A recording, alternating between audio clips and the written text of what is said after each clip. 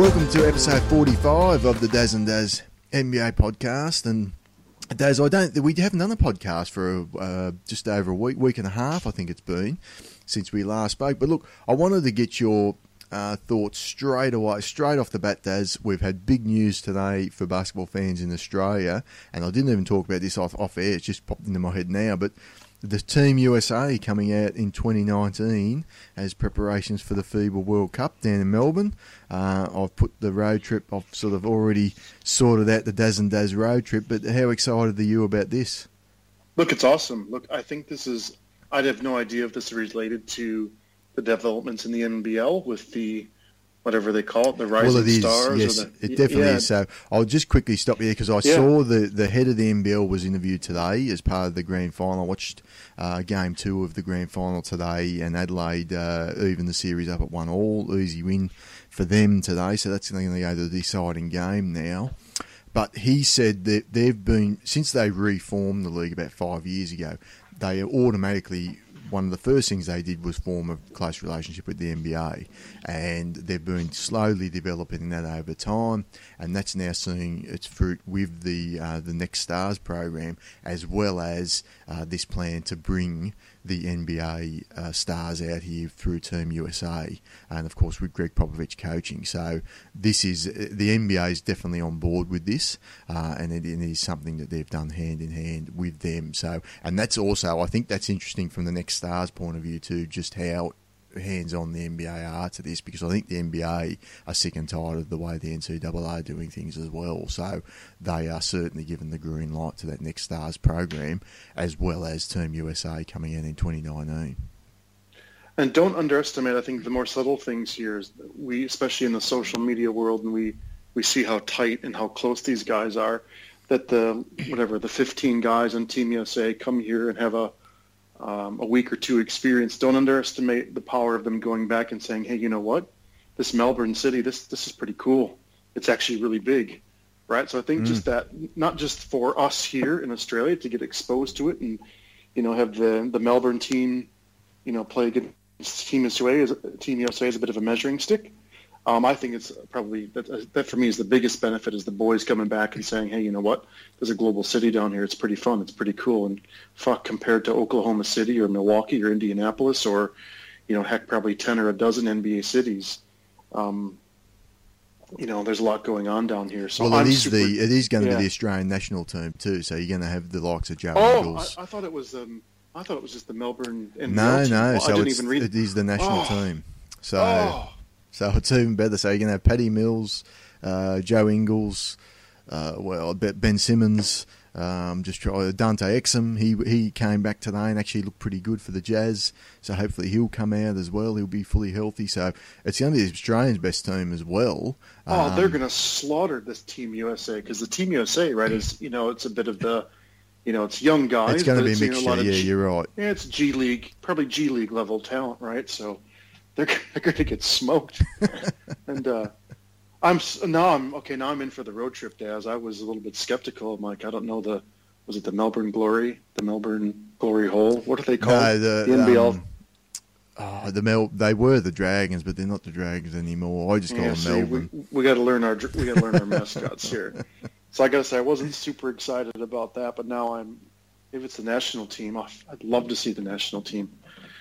Speaking of national team, a little bit of news just flashed across my screen today is Mr. Unemployed Math Teacher himself, Joe Ingles, has just set the Utah franchise record for most three-pointers made in a season with 179. He did. So and he is officially... It was a big shot too, because they were behind in the game with about 2 minutes to go when he hit the shot. I was watching the game. Nice. Yeah, so whilst some things go up, other things go down. Phoenix forwards Marquise Chris and Jared Dudley each fined $25,000 for a shoving incident in the game against Utah today.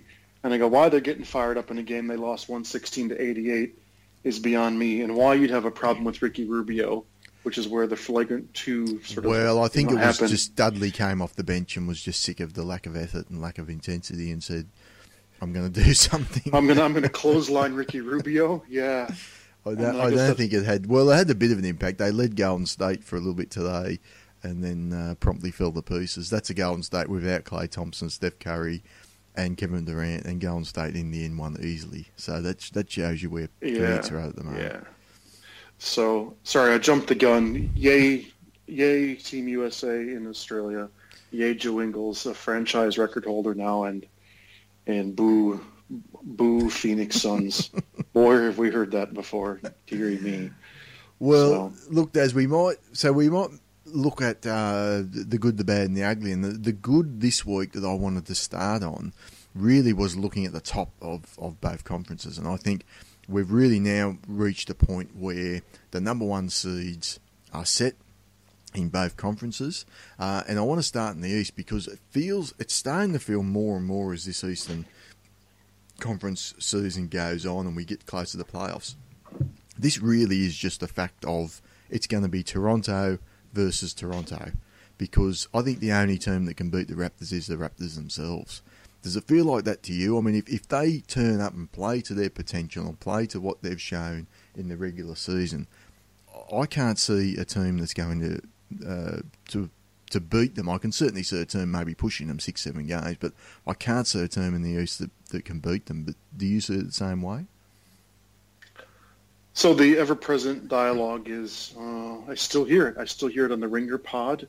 You still hear it on Dunked and Danny, where in hosts and Kevin Arnovitz, and everyone's still, even Kevin Arnovitz, still hesitant to bet against LeBron when overwhelming amounts of evidence are to suggest that the Cleveland Cavaliers aren't anywhere near right what they were last year, and the stuff they've done at the trade deadline. It's taken time. It's going to take time to develop, and Rodney Hill. That's the hybrid George Hill, Rodney Hood. Yeah. Rojo is missing time and, little niggles here and there. It's just not exactly what you need when a team's trying to come together. So I don't know about you, Daz, but this waiting for Kevin Love, who's coming out saying he's been suffering with anxiety, and I don't think he said depression, but, the mental load of the season and the pressure and the things that he's been through, and sort of admitting to that. And it's not exactly boosting his team full of confidence. So I don't think we can expect Cleveland to get a shot of adrenaline from Kevin Love to sort of take them from a middling 4 seed to a threat to Toronto. I just don't see it unless LeBron does something we've never seen. So it's hard not to write off the Cavs, especially over 7 games. And then the Celtics have kind of, they've been basically playing 500 ball for the last 2 months, still proving that they've got an unbelievable coach, an unbelievable depth. Well, now they're without Marcus Smart for the next couple of months. Probably they're saying he could perhaps return by the end of the first round at the earliest after he's had thumb surgery. And Jaylen Brown's had a really bad concussion. So he's been out a week and he's probably he's going to be reevaluated in 2 weeks. So that's a significant amount of time. And then, what's his name? Daniel Tice also missed time. Well, he's out for the season, which all of a sudden, he was playing a kind of a rotation role. And now it's going to fall on Greg Monroe, who actually had sort of taken a third string seat. So just his style isn't fitting into their style. So you're looking at, obviously with Gordon out and Kyrie's trying to rest a knee. And so Kyrie's not playing every day. You suddenly got heavy loads being carried by the likes of Terry Rozier and Marcus Morris and Al Horford and that sort of thing. So that's a roundabout way of saying Boston's dinged. Their depth has taken a hit, and it's remarkable that Stevens still has them playing the way they are. So it's just hard to see them having the firepower over 7 games unless you've got supremely optimized, Kyrie and Rozier, and Marcus Smart comes back to be I could see Marcus Smart as awful as he is offensively. He's the guy you want in 7 games to get in DeRozan's jock and to get in Kyle Lowry's jock, right? And just disrupt playmaking at the top. So if Marcus Smart, I can't believe I'm saying, because I'm not been a fan of his game, obviously, for quite a while. But he's critically important in the playoffs. Well, he's their Roberson on the defensive end. He's their Roberson. From the OKC point of view. Well, he's also a bit of their heart and soul. He also plays a little bit of the Draymond role, right, where he just changes the energy of the team. Yep. You know, Kyrie's got his Kyrie way. Kyrie keeps quiet, and he'll make the defenses, he'll make other teams, you know, go ghastly white with his handle and his playmaking, right? But Marcus Smart is the energy, the slap in the floor, the getting the jock, the change the course of a game when shit gets hard. So that's a long way of saying, Daz, I don't believe anything in Washington, Indiana, Philadelphia, Milwaukee, or Miami. So for me, it's the three teams. I don't think any of those bottom six teams bottom five teams anyway, have any chance in the Eastern Conference Finals. I really don't. That includes John Wall's Wizards. That includes my pathetic Bucks. That includes the pretender Sixers. And yeah, the Pacers are a nice story, but you know, they'll get exposed. Game plan for Oladipo and throw tons of stuff at him. They just don't have enough scoring. So yeah, that's a way of saying. I think with Indiana, you're already seeing that too. Oladipo hasn't been that great the last sort of couple of weeks because I've gone into my fantasy playoffs with him and sort of been watching his box scores pretty closely. So they've still been winning, credit to Indiana, and Oladipo's still been contributing, but he's not scoring to the level that he was scoring early in the year, and that's where they really need him to be if they're going to be successful in the playoffs. And they've had a really fair bit of luck, you'd say, right, with one possession victories in the last week, 3-point victory against the Sixers, 2 points against the Celtics, and a 3-point eking it out, grind it out against the Bucks, and a 3-point victory against the Wizards again. So they've gotten really lucky. It doesn't mean they're not executing. They're strong, and they don't have tons of flaws. I just think they're on a bit of borrowed time. So all those things are adding up to when you'll probably draw the arc here between, you know, the top two teams in the conferences. But there's no doubt that we've been talking about Dwayne Casey and their depth ad infinitum about Toronto. The reality is they're healthy. They're the healthiest team in the East, right? Similarly with Houston, they don't have any major pieces missing.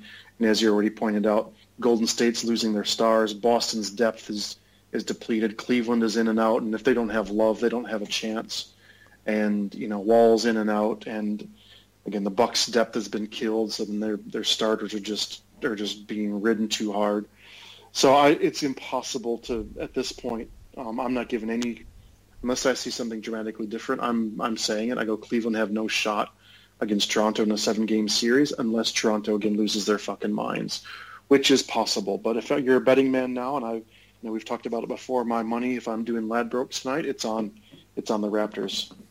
Yeah, I tend to agree. I think that, but like you say, it's hard to trust the team that you've seen implode. And implode might be putting too fine a point on it, but certainly last year they did. And the year before they were okay, but never really threatened Cleveland. But this certainly isn't the same Cleveland Cavaliers team. And I guess there's some chance that now Kevin Love's confronted the panic attack that he had, and obviously some of the stress that he's been under, that he may come back a bit refreshed and be able to play. And it's not that he was playing badly, actually. I think that in some ways this was possibly his best season that he's had in Cleveland. Certainly his highest usage season that he's had. So when he comes back, I guess we can make a full judgment. But the way it stands at the moment, I just can't see how they're going to beat Toronto if Toronto can reach that level. And that's the thing. I mean, if Toronto come out and they struggle early as they've done in the last 3 years in the playoffs, then the question marks are going to come back again. But if they come out against whether it's Milwaukee, Miami, Philadelphia, whoever it is in that first round, and as I've said before, if they just smoke them in the first couple of games, then I think we can be pretty confident that this team has a different feel to it. And I actually watched them against Houston. I watched the Toronto-Houston game. It was about 2 weeks ago now, and it was last weekend, so about a week ago, but sort of 2 weeks since we last spoke. But and I was watching that game, and I made the comment during the game. I said, "Gee, if this is the NBA Finals, sign me up now," because I thought it was the best game I've seen all season. And Houston, not normally a team I enjoy watching, but it was a really, really interesting game, this one. Just how Toronto actually matched up really well on them, because Capella's such a tough matchup for a lot of the teams that are going up against Houston at that top end of both the West and the East, whereas Toronto just threw Valanciunas out, and Valanciunas played better than him in this one game, and I actually think Valanciunas is as good a matchup as you're going to get for Capella. And here's another little secret. Chris Paul does not like the likes of Fred VanVleet coming in, getting in his jockstrap and playing full court defence on him. And he was not a happy camper about it, I can tell you, and there was a couple of real bad turnovers on that one. The only thing, I guess, for Toronto on that night was they missed OG Anunoby's defence against Harden, and Harden really took DeRozan to pieces at different times. Although, having said that, the big possession of the game right at the end, DeRozan actually forced a tough shot from Harden, which he missed, and they were able to get the rebound and close the game out. So, and DeRozan hit the big shot as well in that game. So, just big shot making, good team basketball, particularly from the Raptors at different times. Fred VanVleet hit some massive shots. I think he had 8 points in the last quarter to help them home. And I just, looking at that game gave me more confidence, I guess, that Toronto are going to be capable of getting through and winning the Eastern Conference. And I'll say two things about it. I wish I saw the game, but I've seen tons of Toronto this year, and we've talked about it a lot, and I think I mentioned it perhaps about 2 episodes ago, but for me, the number one thing, what we would watch around, the number one thing is that, can you believe this stat, Daz? I just had to look to make sure it was real. The Raptors have 11 players averaging 16 minutes a game over 56 games played or above. Think about that. 11 players playing 16 minutes a night and a minimum 56 games played. And you know an 11th most effective player is Norman Powell, right? He's had been a step back this year as he's watched the likes of Anunoby, DeLon Wright, and Fred VanVleet kind of pass him by a little bit on depth chart. But, Norm Powell's got some, he's got some battle scars in a good way. And if he can find his confidence, that's 11 guys deep. The point is, right, is how will Casey approach it? How is he going to act? Is he going to have the guts, the heart, the moxie, the brain power, as other teams are perhaps shrinking their lineups or doing ultra small ball or death lineups? Is he going to have the moxie, the heart, the balls, the creativity to stick with 9 and 10-man rotations, the thing that's been winning them games all year? Because if he shrinks, if he goes and changes, Daz, I'll put my money on. He goes back to 8-man lineup. I think they're in trouble. I don't think he will. So that's where I go. I hope he doesn't. I hope he stays with his 9 and 10 mans and does what he does so well, which is Valanciunas is great at attacking a mismatch. Valanciunas just devours the Bucks. Right? They got nobody who can physically keep him from wherever he wants to be once they traded Greg Monroe. And look, he averages 22 minutes a game, but I can tell you what, when he plays the likes of the Bucks, or I can bet if he plays the likes of Cleveland, he's just going to throw his big ass everywhere. So that's the thing for me is will he continue to find the matchups irrespective if it's with the Stars or not? And then secondly, right, which we already alluded to, is we love contrasts, right? I love the contrasting styles, and they play radically different styles of ball, don't they?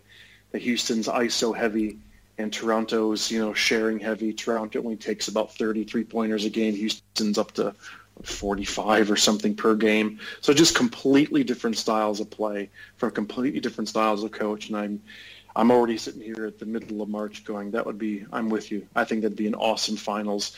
As much as Adam Silver and those who look for revenue probably are cheering against it, I think that would be an awesome finals matchup. Well, I think if you're a basketball fan, you should appreciate it. But I understand it's not the big markets, not necessarily the big stars that are going to attract like a Houston, Cleveland would, or even if it was Golden State, Cleveland again.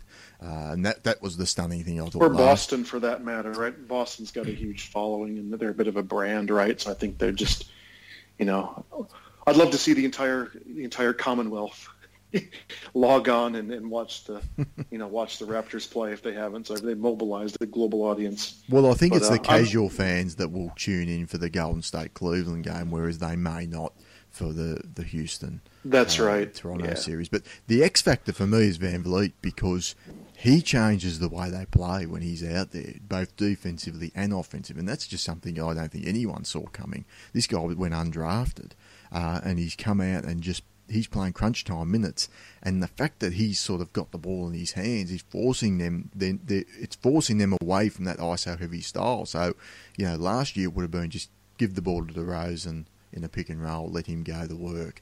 Maybe Kyle Lowry does a little bit of pick and roll action with Valanciunas and looks for a shot. Because Van Vliet at times is taking the ball up, that's getting him into a team-orientated offense more than just, Van Vliet's not taking anyone off the dribble and just going one-on-one. So I love what I'm seeing there, and that's why I don't think he's going to shrink the roster. Look, Norm Powell may be the odd man out, and they might go to a 10-man rotation where 9 guys play heavier minutes, and one of Siakam might sort of drop down a little bit as well. Or Pirtle, Siakam and Pirtle, I think one of those might play a little bit less minutes than what you may see in the regular season. But in terms of what they're able to do with that many players playing that many minutes, you can throw different lineups at teams. So if one thing's not working, he can go in and say, well, let me look at this line. I know this has worked in the past, and do things like that. And that's what the Spurs have done so well for years. Whereas the Spurs in the playoffs, even though the rosters shrink, Pop's not afraid to go, well, I'm going to throw out a Matt Bonner in a big moment in the playoffs, because Matt Bonner's played 82 games across the regular season, and we know he's not going to be completely rusty. Whereas some of these other teams, like the D'Antoni, looks down the end of his bench and he's got no one.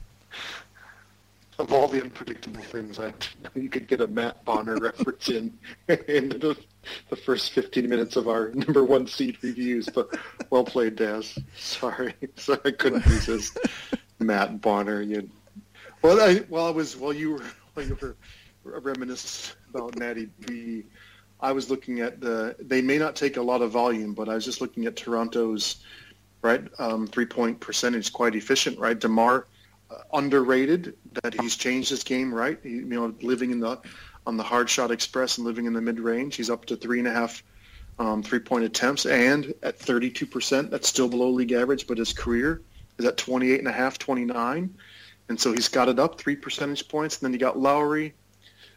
I love in the playoffs is freaking CJ Miles. I love that guy in the corner, or when you got that third quarter run and the second unit's on the floor, and you need 6 quick points. There's a guy who can change the game in 2 possessions. I love C.J. Miles also shooting 39%. He said Freddie VV also 39% from 3 this year. So that's why I go. They can, if they need to, in spurts, right? If Toronto gets on the giddy up, they've got enough guys they can score 6 points in 20 seconds. They've got that to do it. Yeah. And it's not just going to take blind luck and a blind miracle by Lowry. They got enough, right? They got enough weapons where they can score in short bursts if they need to. Now, you hope they don't have to do it. You hope they go into their, to match up heavy and go deep into the lineups. But that's what I like about it. It's not just, it's not just the rookies stapled at the end of the roster. They've just had such an amazing season, and they've got a way. I think they've got weapons, Daz. I'd still pick Houston in 7, but in a 7-game series. But I think that's not an easy series at all. Well, one of the other things, one of the other big shots that I've hit, which tied it up late, when Houston looked like they were going to escape with the win, and DeRozan took it in, and you thought it was one of those situations where DeRozan you've seen it 100 times, where he just forces up a shot in traffic, and it's just a terrible shot, and they miss the rebound, and you have to foul. And instead of taking a shot in traffic, he's actually kicked it out to the corner to who else but the guy you're just talking about, CJ Miles, who knocked down the wide open 3. And I thought that, to me, was as much of a sign of the development of this team as anything else. The fact that they've finally got that sort of ball movement that we have need to win as a team into their system. So the only other team I would be looking at is the Wizards, just from the point of view, I think they've been playing, they're so inconsistent. I mean, they remind us, and I think we've said it before on the pod, of the Clippers, just the Clippers, their Clippers East, because the Clippers for many years, they lost so many heartbreaking playoff series, but they were always very good in the regular season, but just never quite had that consistency. And you'd always look at the schedule and see that they just got blown out by a good team one night. They'd lose to a terrible team. You think, how did that happen? And the Wizards seem to be exactly the same to me. But I do think with John Wall coming back, maybe he's been able to sit back and watch the way they've been playing lately, and maybe think about how he can better integrate himself than maybe what he even was before, and continue that, and I guess raise the level, because it's not like they've been playing badly.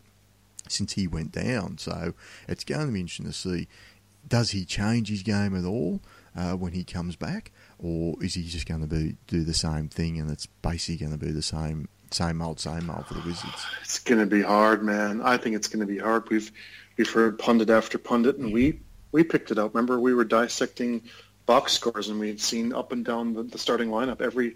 All 5 players had at least 3 assists. Now, 3 assists aren't necessarily a proxy that the ball's moving, but all 5 starters have that sort of thing. You know that they've got different sort of sets. You've got sharing the ball, and we've heard pundit after pundit. There's just everyone just is a little more relaxed when you don't have the ball hog on the floor, and it doesn't mean they're better without him, but it just means they're probably happier and more free and more involved, right?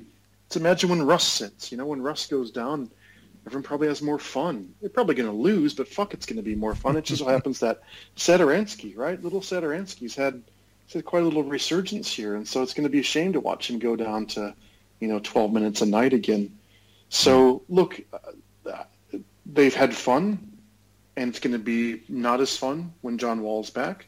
They're probably going to be better, but they're just going to go back to, I just think they're going to go my turn, your turn, the way the Bucks do. Your turn, my turn. You, me, Beal, Porter. We'll just take turns, and the nights they're hot, and the night that Gortat decides not to bring his A game and stand in the middle, they can beat anybody, but I just can't imagine them doing it for over a 7-game series. I just have, no. Yeah, they're too inconsistent, and I think Scott Brooks' game-to-game coaching is not good enough either. I mean, he's good. He's been good over the years in terms of his player development and getting the best out of the guys. I think it's fair to say, but his game-to-game and the X's and O's, they're head scratchers. Some of the lineups that he throws out there, and just slow to react when guys are getting killed too.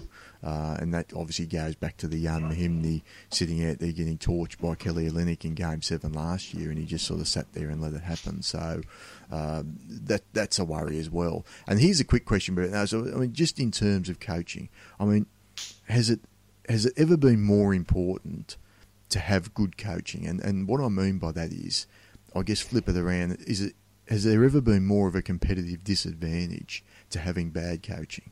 And I think of 2 teams that stand out this season that have had good rosters, look like good teams, and had bad coaching. And obviously one's your Milwaukee Bucks and the other has been the Denver Nuggets. But you just look at the sheer number of Coach of the Year candidates that we've got, guys that you could make a legitimate case for. I think it goes probably 10 deep this season when you look at the guys like Nate McMillan, Pop, D'Antoni, Terry Stotts, Dwayne Stevens, Casey, Brad Stevens, who's been in lead most of the year. So, do you think is it as important as it's ever been, I guess, to have that really strong coaching? Look, we could probably dive into that for 90 minutes alone when the season's over and play with it. But I want to. It's a bit of a leading question, right? So I want to say yes. I want to say yes, but I'm also of the, well, yes, but we are in a, and I don't say an era, but right in the way that players are moving more fluidly and taking shorter deals and taking more risk and then clustering talent together. I still probably would rather have, I don't know, what sort of coach with Klay Thompson, Steph Curry, Kevin Durant, and Draymond Green, or, right, James Harden and Chris Paul, 2 Hall of Fame point guards in the same team. So I go, talent still probably is more important, Des, but your question was, has it been more important than ever?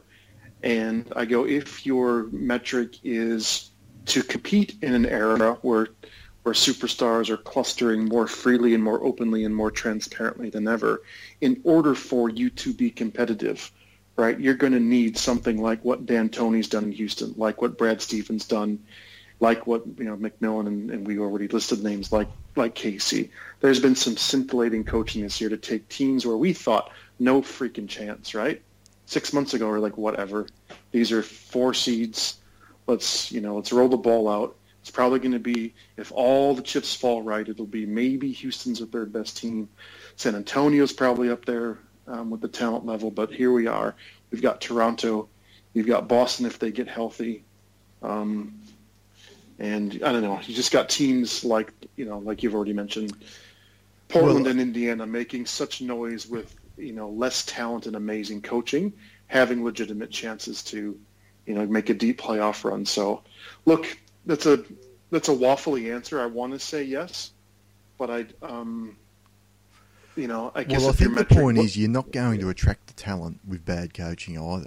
So if you want to be a free agent destination, which you really have to be to take the next step, if we're going to continue to see these super teams formed, no one's forming a super team under Jason Kidd.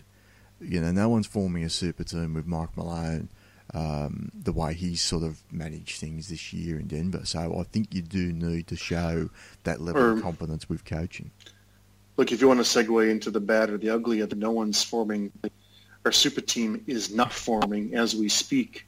Underneath Tom Thibodeau, right? What's happening? And I know, yes, Jimmy Butler's injury aside, but what we're starting to hear with his injury is that the rumblings are that Wiggins is unhappy and was unhappy, and is. What did we hear? He's he's whispering was the word. The whispering, the murmuring, the whispering to teammates that he's just doesn't want to be the third wheel, and doesn't like the fact that when Jimmy's out, now he's under the microscope, he's being examined in a different way. Step up, and here's your chance to do it. And I go, my metric this was last week. My telltale, look, we've been picking on Wiggins for some time, right, with his low PER, modest effort, and not much demonstrable improvement on, his complete game other than some otherworldly athletic accomplishments. But he played 37 minutes. I know you and I texted about this. He played 37 minutes last week, had 16 points, 1 rebound, and 1 assist. And that's all I need to see. I know it's a counting stat, and I know I'm cherry-picking a box score, but for a man with his athletic ability to accidentally, collect 1 rebound and make 1 assist in 37 minutes, whilst on not high usage, didn't take many shots, I go, what is he actually doing? Like, what is he actually? Well, I thought it was. You almost have to run away from the ball to get 1 rebound. Like, is he sprinting down the court every time to cherry pick? And like, if he is, then no one's passing it to him because he only had 16 points. So I take 2 steps backwards to go 2 steps back where you were at, which was that is coaching can attract, right? And we've seen Tom Thibodeau has attracted, right, a team that's taken stars and augmented it with the likes of Derrick Rose and Taj Gibson. Who's the Taj Gibson, yeah. Right? Yeah, to sort of anchor it, and obviously Jimmy.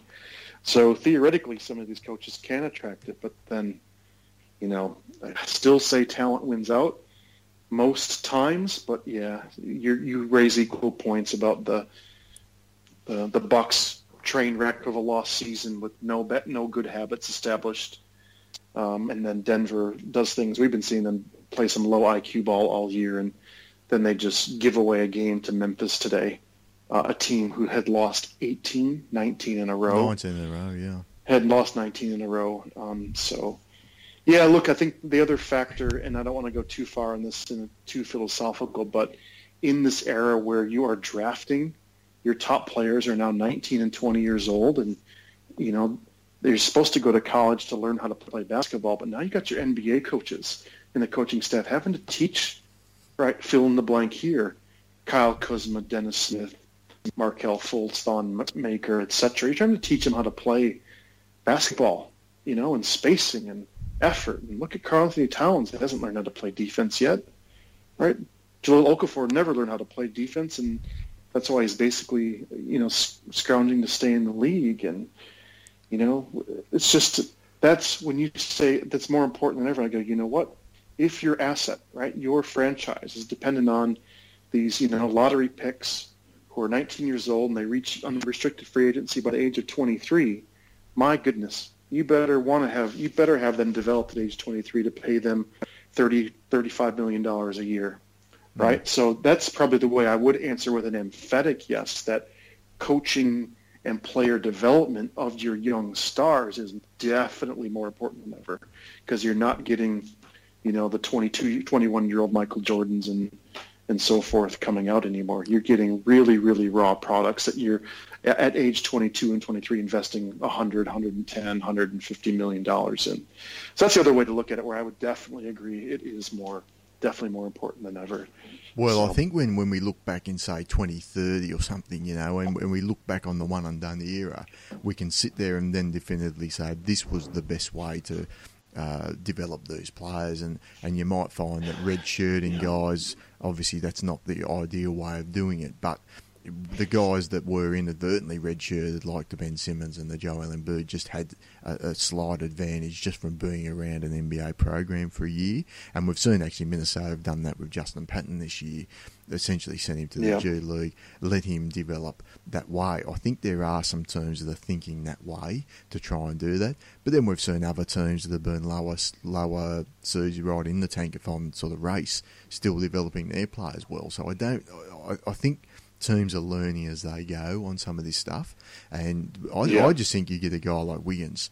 What do you do with him? And it was interesting. I thought it was fascinating that they said he whispered something, because I thought his whole game is a whisper at the moment, because there's just nothing. Like, he's completely invisible on the court. I mean, today he had 22 points, 5 rebounds, 5 assists, but he in no way impacted the game whatsoever on either end. Towns did a little bit on offense, but he was absolutely dreadful. Like, LaMarcus Aldridge put 39 points on him and did it quite comfortably after missing his first 5 shots. So the only guy that gave the Spurs any problems today was Jeff Teague. The rest of the team was just a complete mess. And you guys you don't like defending point guards, do you guys? Yeah, no, not fast guys. Even guys named Jeff Teague. Yeah, look, the box score tells me that the bench lost the game, right? So Wiggins is only a -2. Towns was a -8, which is a little bit worse. But Derrick Rose, surprise, surprise, was a -21. Tyus Jones a -10.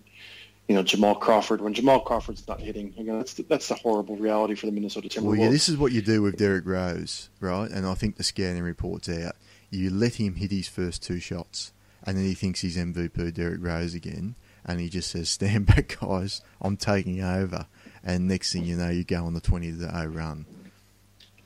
Yeah, imagine a lineup with Derrick Rose and Jamal Crawford in it, honestly.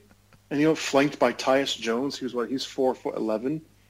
Well, they had all 3 out there at one point. He did have all 3 out there at one point. So I was looking on-off. And Georgie Deng was out there. It was just, as soon as they went to their bench, the Spurs just went on. Because they were leading by 7. They were leading by 9 right towards the end of the first quarter. And then Tibbs had to go to his bench. Q&A run for the Spurs, and the Spurs took over and sort of kept running. And I think in the end, the run was like 15-3. Yeah. The Spurs took a lead and just never looked back.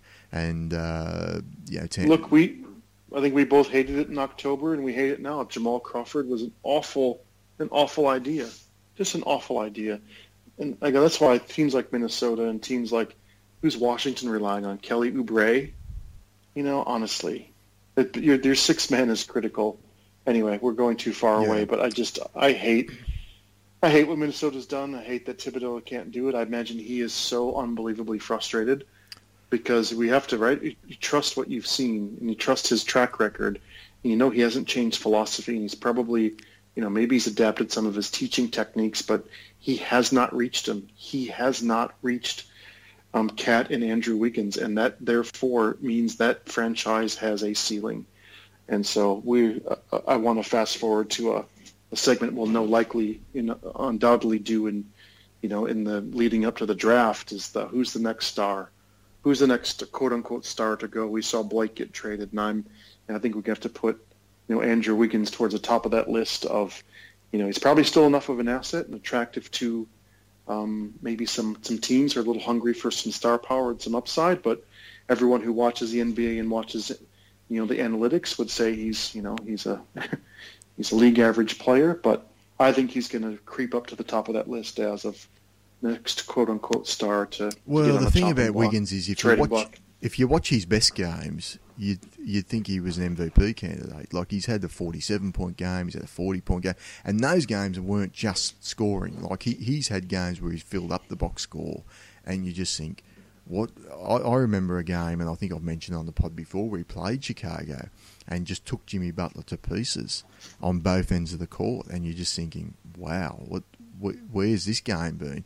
And then the next night, he might be just playing Utah and he gets his 16 and 2 rebounds and no assists, no fouls, nothing, and you're just back into his shell. So they've been very frustrated, I think, internally in Minnesota from day one. But to be fair to them, I think they were on target for the 3 seed, obviously, before Jimmy Butler went down as well. So maybe there's still some thinking in there. Look, if we get Jimmy Butler fit for an entire season, and who knows if Jimmy Butler can come back for the playoffs and they don't follow the ringer method, and actually bring him back and try and win, which what an unbelievable thing that would be to do in a competitive NBA.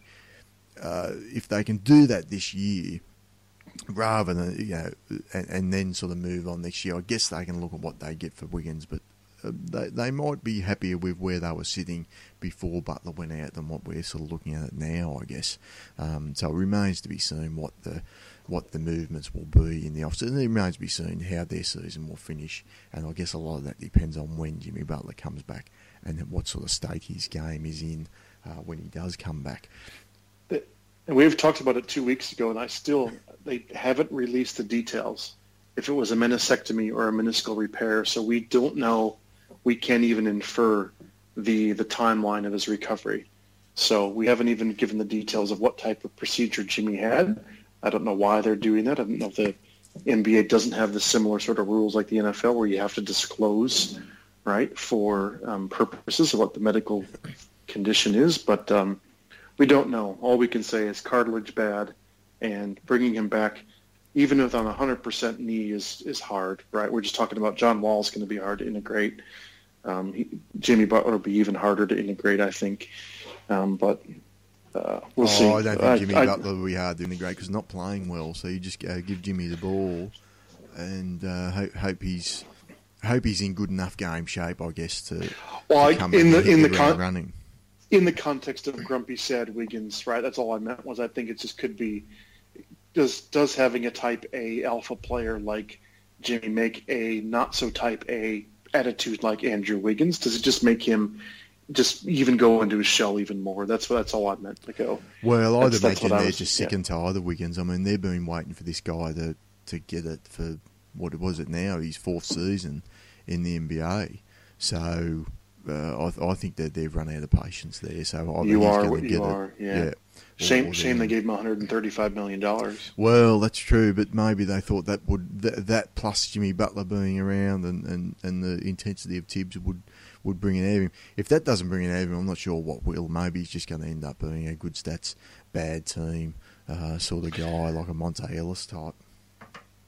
So I'll give you a 30-second time limit. But what was it that had LaMarcus Aldridge feasting today? So who was defending him? How are they I'm not joking. Well, how was he 14 for 22 against Gorgie Dang and Taj Gibson and Karl Anthony Towns? Like, he looks like he made every single shot, and then when he got fouled, he had 12 free throws. What the hell was going on? Well, he was hitting that outside shot, so when he's hitting the mid-range, he's very difficult to guard anyway. He was pulling down pretty much every offensive board, so anything that was around the rim, he was just snaffling it up. He threw up an air ball to himself at one point on the other side of the basket. So he actually, and I couldn't believe, I saw how did he get his own rebound from one side of the basket to the other side of the basket? So, but as soon as, with Towns, he has no concept of team defense. So what happened at one point, he was guarding Gasol at this point, and they ran the pick and roll, and instead of, I think it would have been Jeng, and instead of Jeng, it ended up being Bjelica, was on LaMarcus Aldridge, and Aldridge just backed him down. Bjelica is not strong enough, so LaMarcus Aldridge is going to have an easy 2 there. And Towns, instead of coming over and helping a little bit and just sagging off Pau Gasol, he just stayed on Pau Gasol and was just like looking at Pau Gasol, didn't even look at what Aldridge was doing. And it's just like, that's the problem. Like, if you can't have enough, to say, well, if this happens, you need to do this. They just think, and Wiggins is the same, I think. That's how it seems anyway. Because one-on-one, Towns at times didn't do too badly, particularly early. Like, Aldridge was over for his first 5 as well, Daz. So he didn't miss. I think he missed like once after his bad start. 14 for 22, yeah. Right, okay. So, and that was the thing. As soon as they ran a pick and roll and Towns wasn't the primary event, wasn't. There was no help at the rim, and Aldridge just get a layup. All right, that was 45 seconds. Well done. Yeah. So the Manu dunked again today. Manu dunked on Towns. Paul had an optimized Paul game.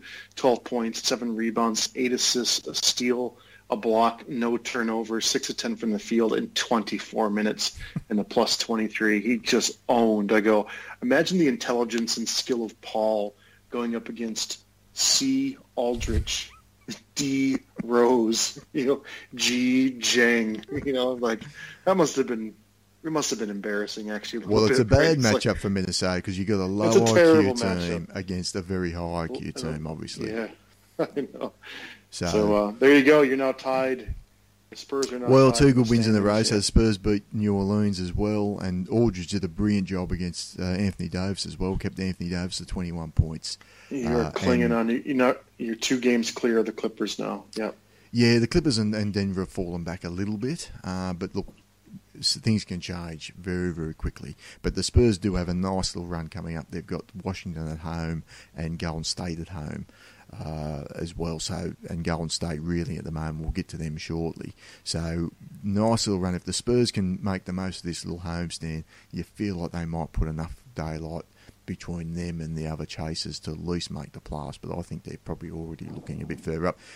The bad news is Kawhi Leonard hasn't been medically cleared to return yet, and it seems more and more unlikely that he will be back this season. More of what I'm hearing. The Spurs. I think if we don't see him this week, we won't see Kawhi this season. I'll put it to you that way. So, but let's look at the top. So when we started this season, you touched on this earlier. We sort of thought about, well, it was probably going to be Golden State and Cleveland again. We didn't really see who was going to beat Golden State. Maybe the Spurs. I was certainly sort of thinking that. I think you were probably more thinking maybe the Rockets.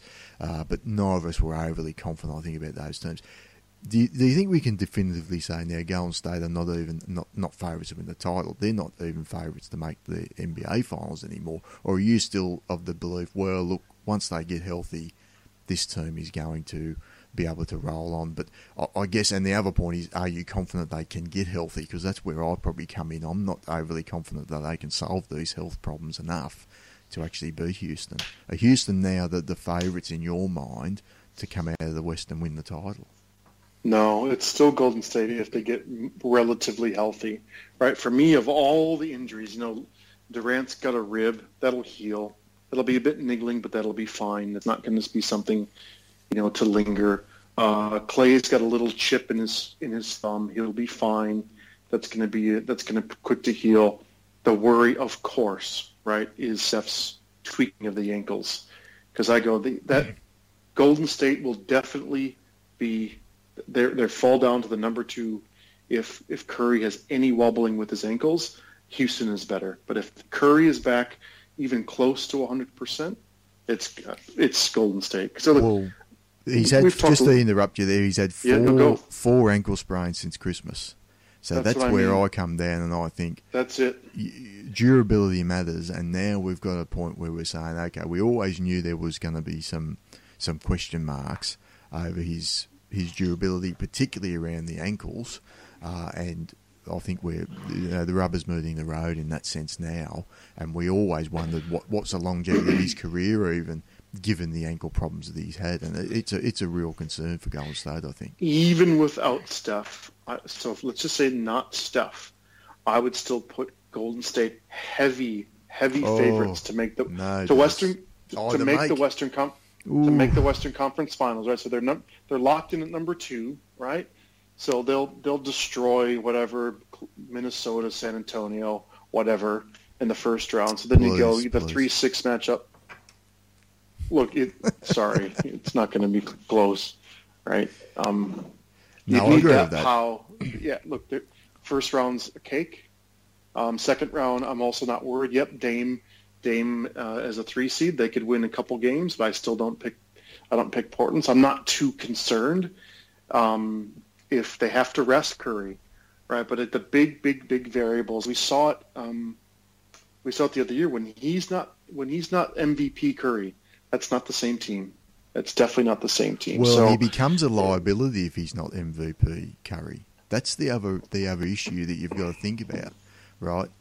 This is a guy that needs to be at 100%, I believe, or 90%. No one's necessarily at 100% at the end of the season, but if he and I don't think in that playoffs when they were beaten by Cleveland and obviously very close to be beaten by OKC, I don't think he was 100%. I think he was maybe 75%. Yeah. And then he starts to become a bit of a liability because you see he basically shot them out of the Game 7. And I mean, it's hard to be harsh on the guy given the great season he had. He was a unanimous MVP. But at the end of the day, if he's not out there, they'll probably lose by more anyway. But, I think it was interesting at the end of that game, just looking back on it, that he wasn't necessarily a plus player for them. And that'd be the worry for me now. Given the other weapons they have, maybe you can be out there as a bit of a foil, if nothing else. But it's a big risk to take. Look, their defense isn't the same as last year, right? West is slower, Iguodala is slower, Durant's not had the same defensive impact, right? Even Zaza's older and slower and not anchoring the way he used. But look, just quickly on West, I don't think West is slower. West is playing really well this year. On offense, yeah. He's scoring. I guess I'd have to look closer at his defense, but I think he's been a great sort of small ball 5 and a nice scoring punch. But I guess I'd have to look at his defense. But would you agree their defense isn't the same as it was? Oh well, Draymond's not the same player either, and their bench is there's not one plus defender coming off their bench anymore. Yeah, that's what I mean. Nick Young, Caspery, Livingston slower. Jordan Bell has lost the luster from early in the season. So I guess they are more vulnerable than they've been in this 5-year run, right? They are much more vulnerable. But if his ankles are back and he's playing unfettered, confident ball, they're a heavy favorite, right? Just because that starting lineup is it's ridiculous. Look, I don't think they're a heavy favourite. I think they're still favourites if Steph's 100%. Now, if Steph's not 100%, I think Houston are them favourites. If Steph doesn't play, I'm not convinced they get past Portland the way Portland are playing at the moment. If Steph is out, I'm with you. That's the way Dame can go for 40 a night, and he and CJ can score 70 together. That's all bets are off if Steph misses, say, 2 or 3 games in that series, or plays games 1 and 2 and has to miss a game. All bets are off if he's hurt. But here's what I love about Portland too. They are built to beat these two teams, in my opinion, because what they do is they got the 2 backcourt guys that can just go off. Dame can score 40 and CJ can score 30 in any one night. And Dame, at the moment, the way he's playing, they're on a 12-game win streak, the Blazers. He steps into the gym and he's in range. Like, he's really playing almost Steph Curry levels of basketball at the moment. But the other thing they do is they crash the boards. So they're crashing the offensive glass and the defensive glass. You're not getting any rebounds. You're not getting any second chances against them. That's one of the Achilles heels of these two teams, particularly the Warriors, in terms of if you can crash the offensive glass and you're getting second looks. And obviously, the research shows when you get an offensive rebound, you get an even more wide open 3 on average. So that's when you get the shooters like the CJ McCollums and the Dame Lillards that can even get better looks. So, when you get Ed Davis and Nurkic is playing really well again now, and even the Moon who's been crashing the boards and getting rebounds. So these guys coming in and being able to do that, I think they're tailor-made to really give Golden State problems no matter who's out there. But if Steph Curry's not out there, I think they're tailor-made to give Golden State a heck of a lot of problems. They could. Look, Damian Lillard and CJ average 27 and 22, so what's that, 49? I think they need to average 60 a night, though, in the playoffs, right? So they have to be firing. That's the problem with Portland. is the scoring. If it doesn't come from those two, let's say CJ has one of those 2 for 13 nights, they're done. You're going to need Evan frickin' Turner, or Shabazz Napier, Amino. You're going to need so many unlikely heroes, and that's just the risk with a team like that. So, look, I almost forgot what the question was, Dan. We're looking. Is Houston the favourite? So I guess Houston's got this 1 seed locked up. I think that's pretty clear. So they're going to have home field and home court and hometown. Look, I don't know how much that matters to them. Probably that a little bit. Doesn't matter a lot, I don't think. Not a lot, a little bit, not a lot. I think it probably matters to them emotionally. Yeah, look, and I guess all things considered, when you start looking, just talking about Portland, I would rather have the 1 seed in terms of the one matching up against 4 or 5, in round 2, and avoid Portland for all the reasons you mentioned. So I think there's an advantage. Houston can probably have a little bit easier road, going through the very flawed OKC, Utah, Minnesota, to get to the finals. But all comes down to health. Hell, James Harden could, twist his ankle next week. So all comes down to I guess the problem is for Golden State, the health questions are there. I mean, we've got no reason essentially to question Houston's health at the moment. Now, obviously, that can change, but the way it's trending at the moment, I lean slightly towards Houston, just slightly towards Houston, and I like the fact that this is Chris Paul's team now. He's the guy that takes over late in the games, rather than James Harden, and Harden's had his problems down the stretch. And look, Chris Paul's had some problems as well down the stretch.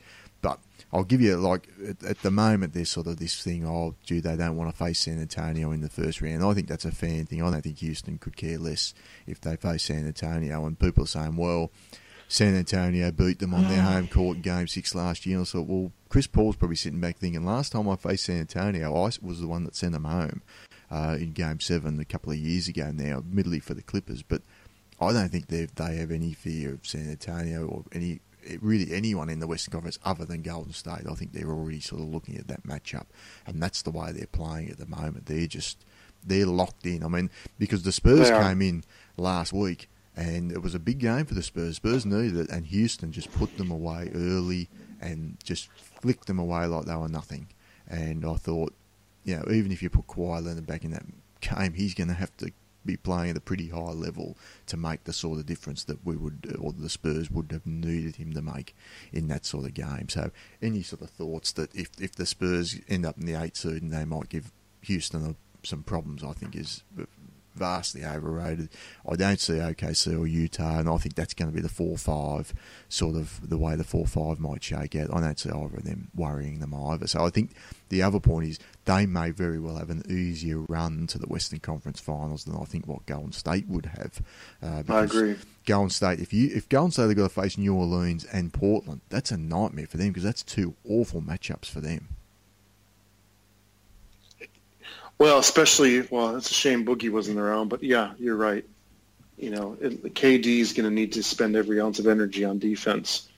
So you need an optimized Steph to score points against New Orleans. But I was going to make it, the obvious point that back to Houston is they're defending.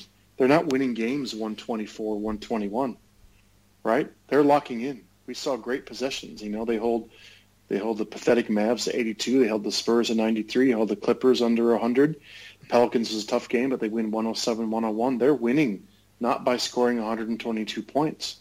They can play defense, and that's the big question: is how well will they match up? How well will PJ, Ariza, and Baamute match up?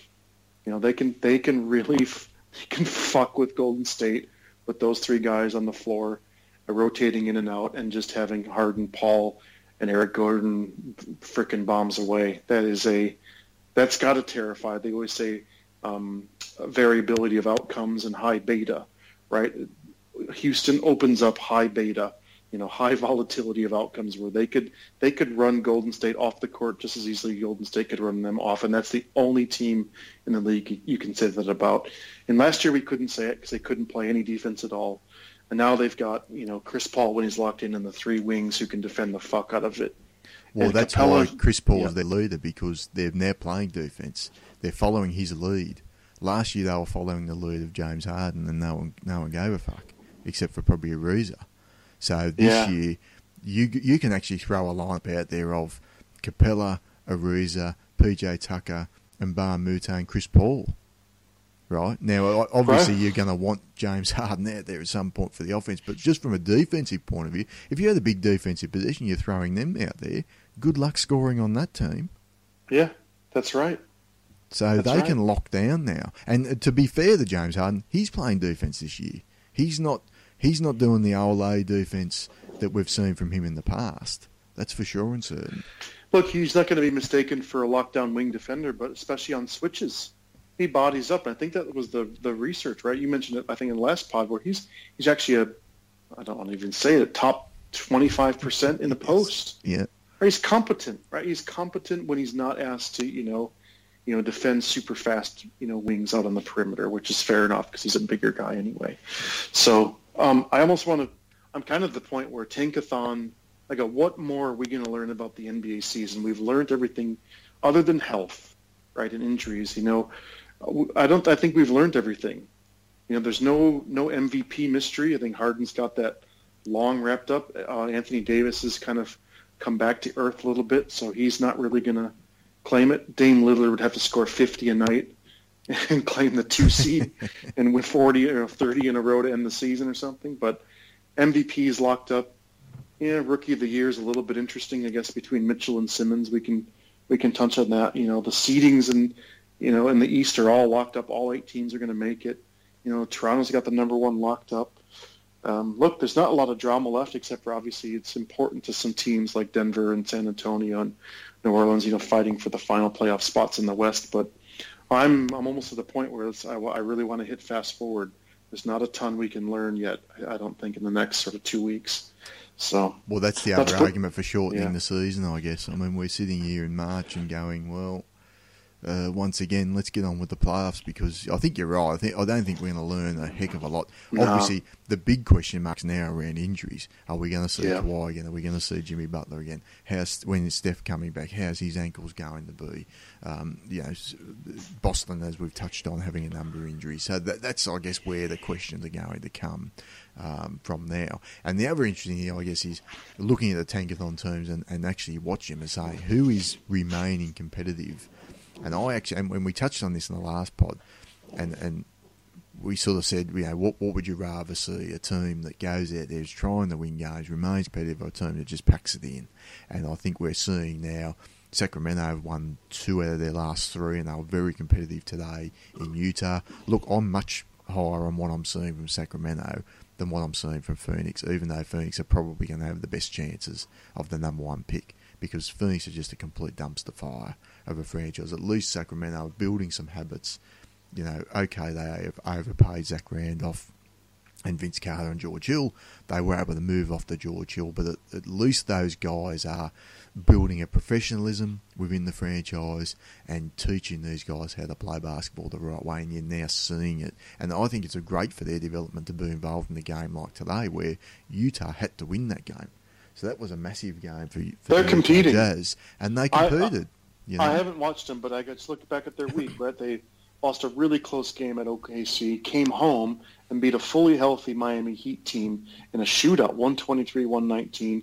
And yes, it was a very depleted Warriors, but they beat the Warriors, right, in Golden State, and then lost a tough game at Utah, who is clawing. Utah is playing hell for leather, right? And so for them to hang in and only lose by 6 at Utah, because that team is competing. So just to your point in the Tankathon, just as I didn't predict this from Sacramento, the other team that's fighting is the Bulls, right? The Bulls have enough pride, and they won perhaps too many games to really care about the top seed, but the Bulls are also there, won 4 of their last 10. Dallas also picked up a couple of victories in their last 10, but Sacramento, of all the tankers, you're right, has kind of done the anti-tank, and they're building something. So what are some good habits? We talk about habits all the time, where Phoenix have no foundation of habits. They have fat players and lazy players and rested healthy players and coaches fired after 3 games, and the most wily veteran on the team getting fined $25,000 for a random fight in a meaningless. They got nothing. They absolutely have nothing to build on What are you seeing in Sacramento? It's little things. I mean, obviously they give a shit. So and they're tight so they come into a huddle.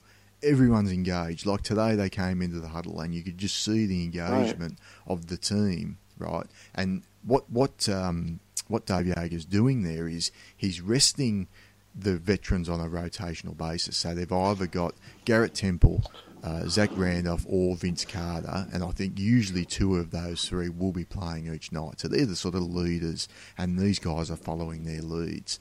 And I'm just seeing guys aren't afraid to make mistakes. They're getting, he's giving them enough rope to sort of hang themselves, and they obviously made some mistakes today. They a couple of dumb fouls, didn't get their shots off. Gobert had a big block on Bogdanovic on the real key basket of the game. It wasn't a great shot to take, but you're getting those lumps in those sort of moments, and I like to see that. And I think what I'm seeing for Darren Fox, he really wants the ball in his hand in the big moments, and he's sort of a natural-born leader in that sense, and I think they're allowing him to lead, and that's one of the good things by moving George Hill on.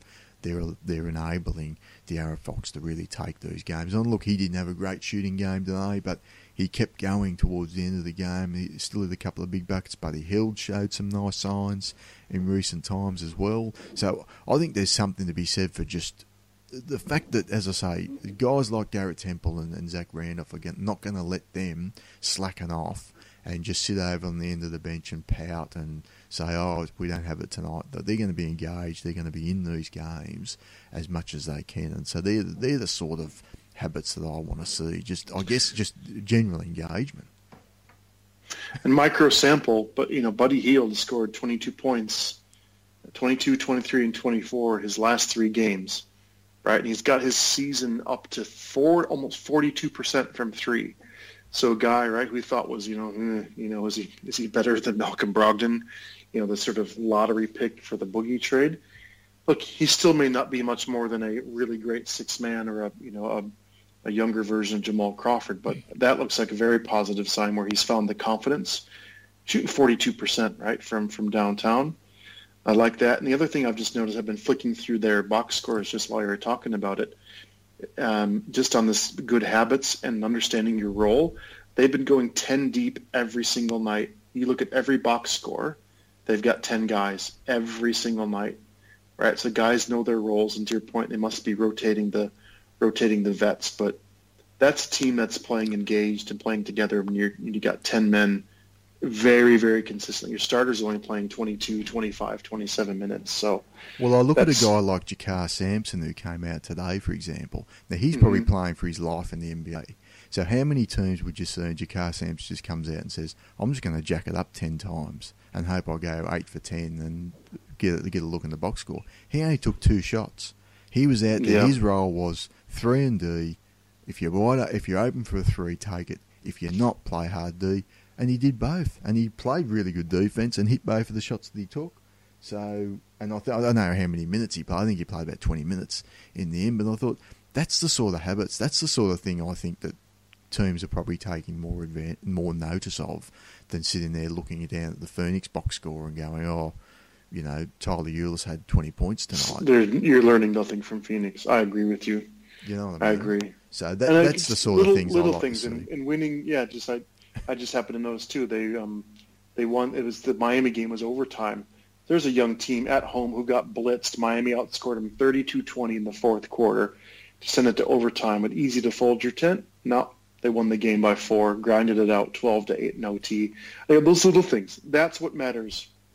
So you asked a great question a couple weeks ago. Yes, I'd much rather have my team go whatever you said. 10-3 over the last 13 games and see something, but this is also something to, I'd rather lose my 3 percentage points at a top 3 pick and have my team grind out an awesome victory against this full strength team at home in overtime in March, just because that's a learning. You can't replicate that in Phoenix. That ain't happening in Phoenix. You can learn how to quit. You can learn how to yell. You can learn how to cheerlead. You can learn how to dunk. You can learn how to, do drugs I think it's and not happening. Get caught. It's happening in Memphis as well. And part of that is having having an interim coach in that's not going to be there next year. So Yeah. who gives a shit? We're not. Who are we auditioning for? Yeah, You know, not this fucking guy. That's part of the problem. So I think when you just put the cue in the rack and just say we're done, I don't think, and I think history would show that the teams that just to throw their hands in the air at the end of the season, I mean, aren't going to go on and have much more success no matter what sort of players they bring in. So, and of course, being March as we might move on now and talk. We're not going to talk about March Madness. We might sort of push that forward to next week because I know I haven't caught a lot of games today. I did catch a bit of Ohio State's game because I've got Diop Bates. He's a guy that I've been tracking because I think he might be in the range for the Spurs. So he had a decent game today. That's where I'm at the moment with San Antonio. Unfortunately, Milwaukee, not much to worry about with their draft pick, but we won't get into that nowadays, even though I know you did want to talk about the Milwaukee-Orlando game, but I think we might run out of time to cover that one. But just in terms of what we wanted to do was, I guess, go back and look at the draft class of this year because it's been one of the best draft classes that I can remember in the many, many years I've been watching the NBA. And can you remember a better overall draft class? Just not from the point of view of obviously, in years to come we might look back and say actually it wasn't that great, but just in terms of having an impact in year one for a draft class. It's not even close. I can't even, not this deep, not this many. Look, I think even the 16 draft is surprisingly turning out to be a little bit better than we thought, with Simmons, Ingram, Jaylen Brown. Chris Dunn finally has perhaps a bit of a career. Buddy Hield. Jamal Murray's had a really good season. Mark Chris has gotten fat. Pirtle, Sabonis, Taurean Prince scored 35 today. So, the 16 class is, a little bit of depth, but they're nowhere near what this 17 class is in terms of both production and upside. And yeah, this was a topic, wasn't it, back in September, October, when the season kicked off, was, this very hyped class. And by the end of that first month, we thought, holy cow, it's, you hope they don't all hit the rookie wall. And some have. Luke Kennard, I think, hit a bit of a rookie wall. But no is the short answer to your question. Not this deep, not this many, when you've got the Kuzmas down at 27, in addition to the 1, 2, 3, 4, 5, 6, 7, 8, 9, 10, 11 of the top 15 picks have all played 1,200 minutes this season, right? That's impressive, just getting the opportunity to play as well. So, super fun. Then you look at a guy like Van Vliet, who we spoke about before, wasn't even drafted, but I guess is technically part of this class. Right. He's going to play a big role in this conference finals, potentially the NBA finals. And number 48, right, Sindarius Thornwell. He's playing bigger minutes now and played some really interesting crunch time rotations for Doc Rivers in the Houston game. He played some tough minutes in some big moments. So that means something, right? Sterling Brown from my Bucks, down middle, pick number 46 is, yes, there's been a rash of injuries, but he's played like a baby Jimmy Butler, just nothing, no moments too big. He's super tough. Dylan Brooks is going to play 2,000 minutes this year down at number 45. So, even the middle of the second round, tons and tons of guys playing. Juwan Evans, the guy we liked, playing good minutes, and, Semi Ojeleye getting some more minutes now with Boston, and just on and on and on. There's just players making an impact. Frank Mason, a little favorite of yours up in Sacramento, playing some backup point guard now to De'Aaron Fox. He was picked, 34th. Top of the second round. So this is, I guess, maybe this is where the NBA knows it needs to head. With everyone blew their wad and up against the cap, and now they're hoarding their second round picks, and they go, God, if we have any chance to improve our team, with internal development, we're going to need to draft some players who can play and give them a chance. So I think part of me as well is this is because there's so many, it's a bit of a league-wide trend. Right? We're going to have to find guys on minimum contracts and rookie contracts to make contribution, because we're so up into the above the cap and around the tax that we can't just get min contract players. Look, would you rather have Fred VanVleet or Derrick Rose, right? Would you rather have Sterling Brown or Rajon Rondo? Well, the comp is really VanVleet or Corey Joseph. Or Corey Joseph, right? Yeah, exactly. Because that's exactly right. the player that he's replaced in for Toronto, and he's doing a better job. And and that's not to say I love Corey Joseph, but Van Vloot's been fantastic this year. But it's also, I guess, it's about giving. You're right. It's about giving these guys an opportunity, and maybe they're being given more opportunities than what they probably a lot of these rookies would have been given. And I guess maybe there's also an element where the coaching's getting better, the development's getting better from a lot of these teams. I mean, you even look. I'm looking just at the first round. So you got Josh Hart's had some good moments there in the Lakers. We've already spoken about Kuzma. Another guy's Harry Giles. He hasn't played this year, but I know from what I've read, Sacramento are actually quite excited about how he's been developing and his general health, because that was a big question mark. So they're thinking he's going to make an impact next year. He may be a player to watch. Tyler Lydon's had some moments at Denver, and Anunoby, who was spoken about a few times. Jared Allen, if you ever get a chance, just YouTube Jared Allen dunks this year. Yeah, he's fun. That guy just jumps out of the gym. John Collins, he might be Atlanta's best player right at the moment. Justin Jackson's looked good at times for Sacramento. Look, you skipped over DJ Wilson's played 60 minutes this year, which is pretty awesome, Jason Kidd said at the draft, he goes, "Oh, this is probably a harbinger for his getting fired." He goes, "Yeah, DJ Wilson, he'll fit right in. He hates rebounding too." That's what he said. And you heard all the Milwaukee reports go, "What?" And just like, "Oh, sorry. Yeah, no, DJ is a really skilled player, so sorry." You talked about Matt Bonner. I'm going to talk about DJ Wilson. TJ, well, there was a reason. I skipped over him and TJ Leaf. He's a piece of junk. TJ Leaf we hated, right? We hated that pick at the time. We hated Swanigan. He hasn't played either. So, look, we were actually pretty good in our Monday morning quarterback analysis of the draft. I think we were pretty good, Daz. Right? We knew Dennis Smith was going to go, all video game, high usage, terrible efficiency, and he's with a lot of highlights, and that's what he's done. I think we probably underestimated Markkanen. I didn't think he'd play this well. Josh Jackson hasn't been as horrible, right? Josh Jackson hasn't been as horrible as he was. If Josh Jackson was in a better franchise, he'd be a totally different player.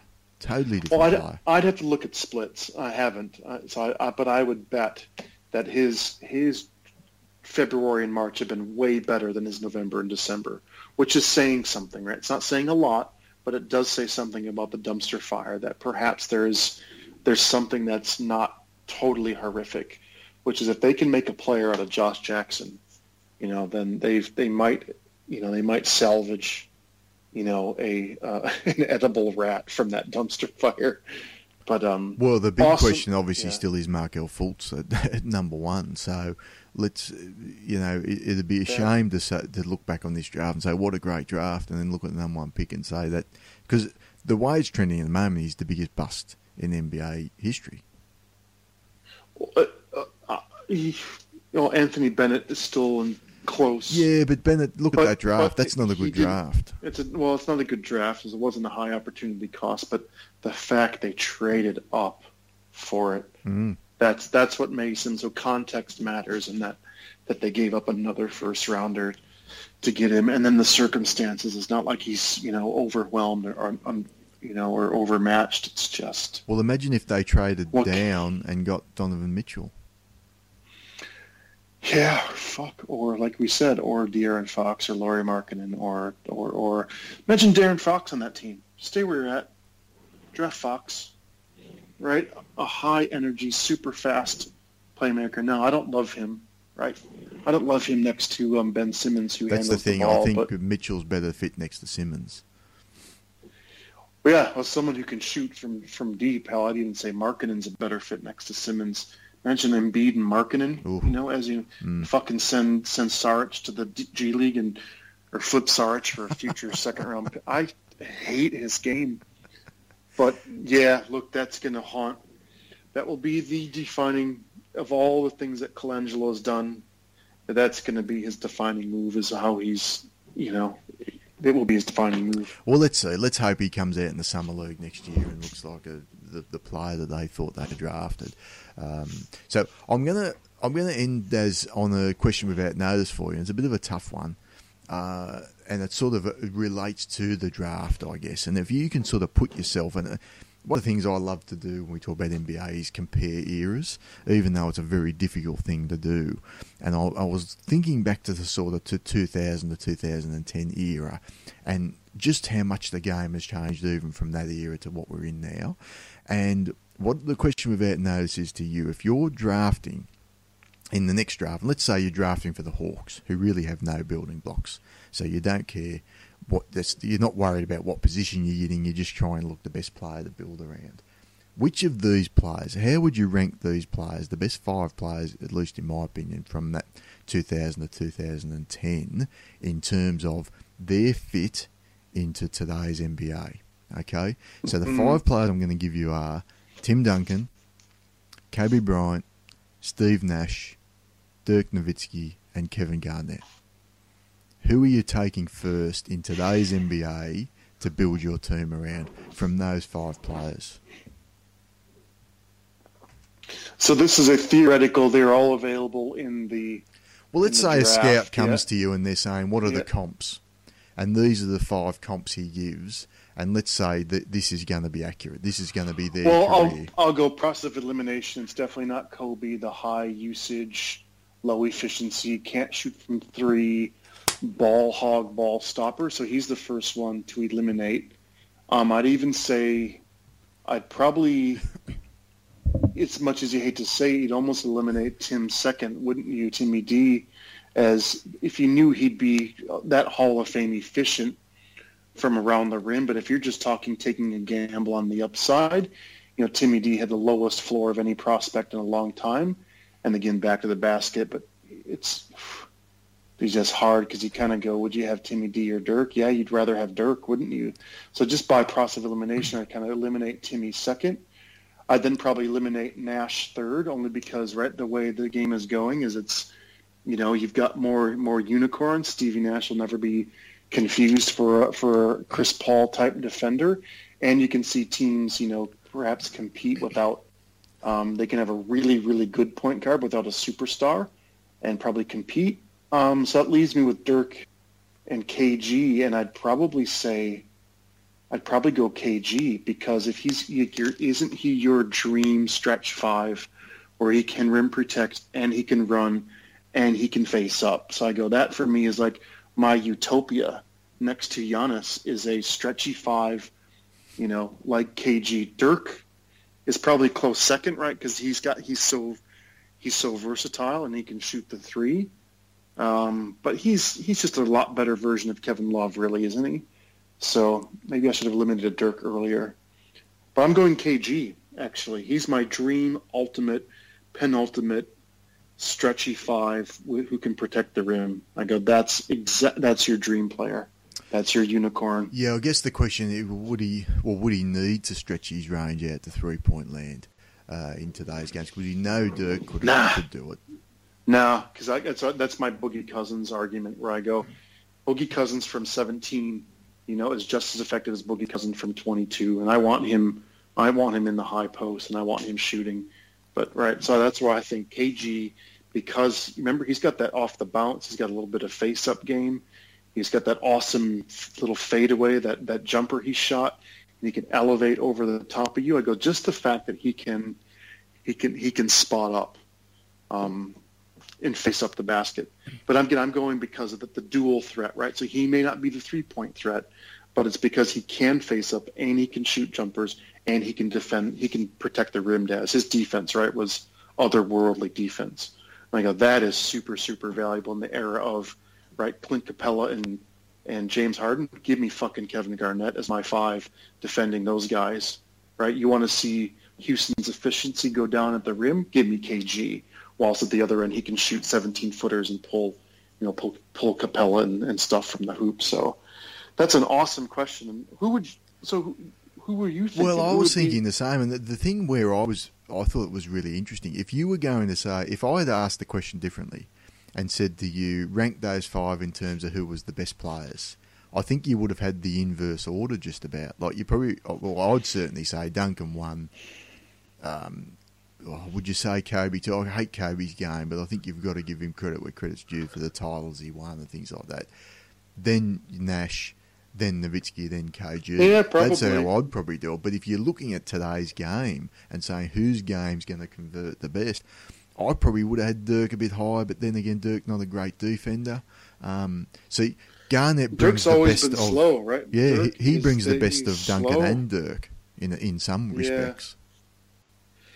Yeah, look, I guess I was looking at the speed and athleticism, right? So that's the athlete in the games that are played in the 120s all the time, right? If this was a slower paced era, then that's my only downgrade on Timmy, because he had a face up game as well, didn't he? So he's probably even much better back to the basket post game than KG. So that for me was a too tiny ticks wide to take KG is just his ability to run. And his ability, I guess, is to step out a little bit further and face the basket and at pace. But yeah, you're probably right. Nash probably fits third. It's hard not to have a 50-40-90 guy, right? That's well, Nash was such a great shooter, and I think he would have just shot more threes in today's game, and so his numbers probably get a bit more bloated. With completely different artistic impression, he's kind of Kyrie, isn't he? In a way, he's kind of he's not the distributor that Kyrie is, but that for me is because a little bit weak on defense. He doesn't have the range of a Curry, but he's kind of Kyrie like. Needs a lot of needs the Sean Marion, needs the Al Horford next to him to almost justify his existence. I don't think on his own he can impact as much as what a Garnett could, or even a Dirk could. In that, so I'm pretty much in line with you. I think it'd be Garnett, Dirk, Nash, Duncan, Kobe.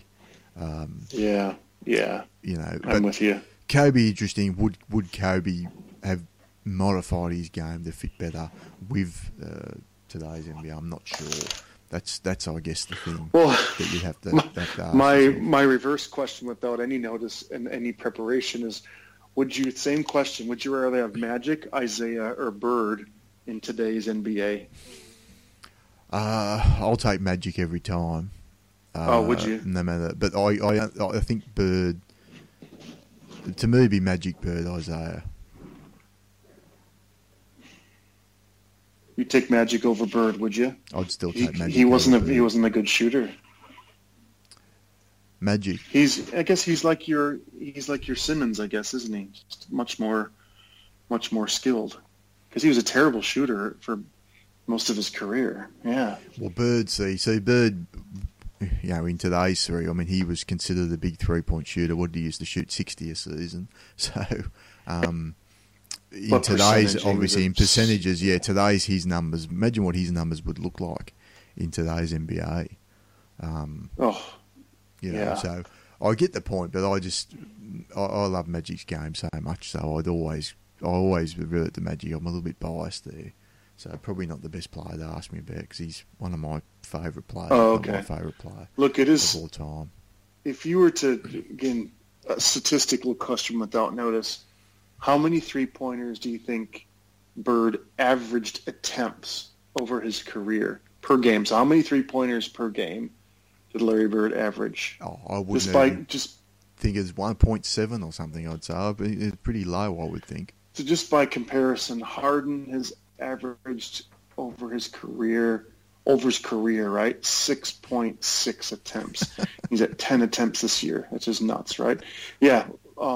Larry Bird averaged 1.9 attempts per season. Not even 2 a game. Sorry, per game. Not even 2 per game. And that would have been inflated towards the end of his career too, I would imagine. Totally inflated towards the end of his career. It was 2.6, 3.3, and 2.8 the last 3 years of his career. Yeah. He'd had 1, 2, 3 seasons where he never even averaged 1 a game for an entire season. And anyway, watch them old games. I mean, I'll watch some of the hardwood classics on NBA TV, And you watch some of those games, and it really is like they're playing a different sport. Like they just don't bother. The only time they'd shoot a three is if it was the end of the shot clock. It was collapsed. Someone like Everything Will was do collapsed. threes out there, and everyone just goes, "This guy's a freak. Why is he shooting threes?" So that was the only time you'd see it. It just wouldn't happen. You know, I think in the 1983 finals, I think they shot like 2 threes in the entire series.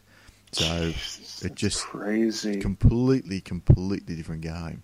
But you know, look, some of the others. Popovich still says he doesn't even think there should be a 3-point line. He just says the aim of the game is to put the ball in the basket.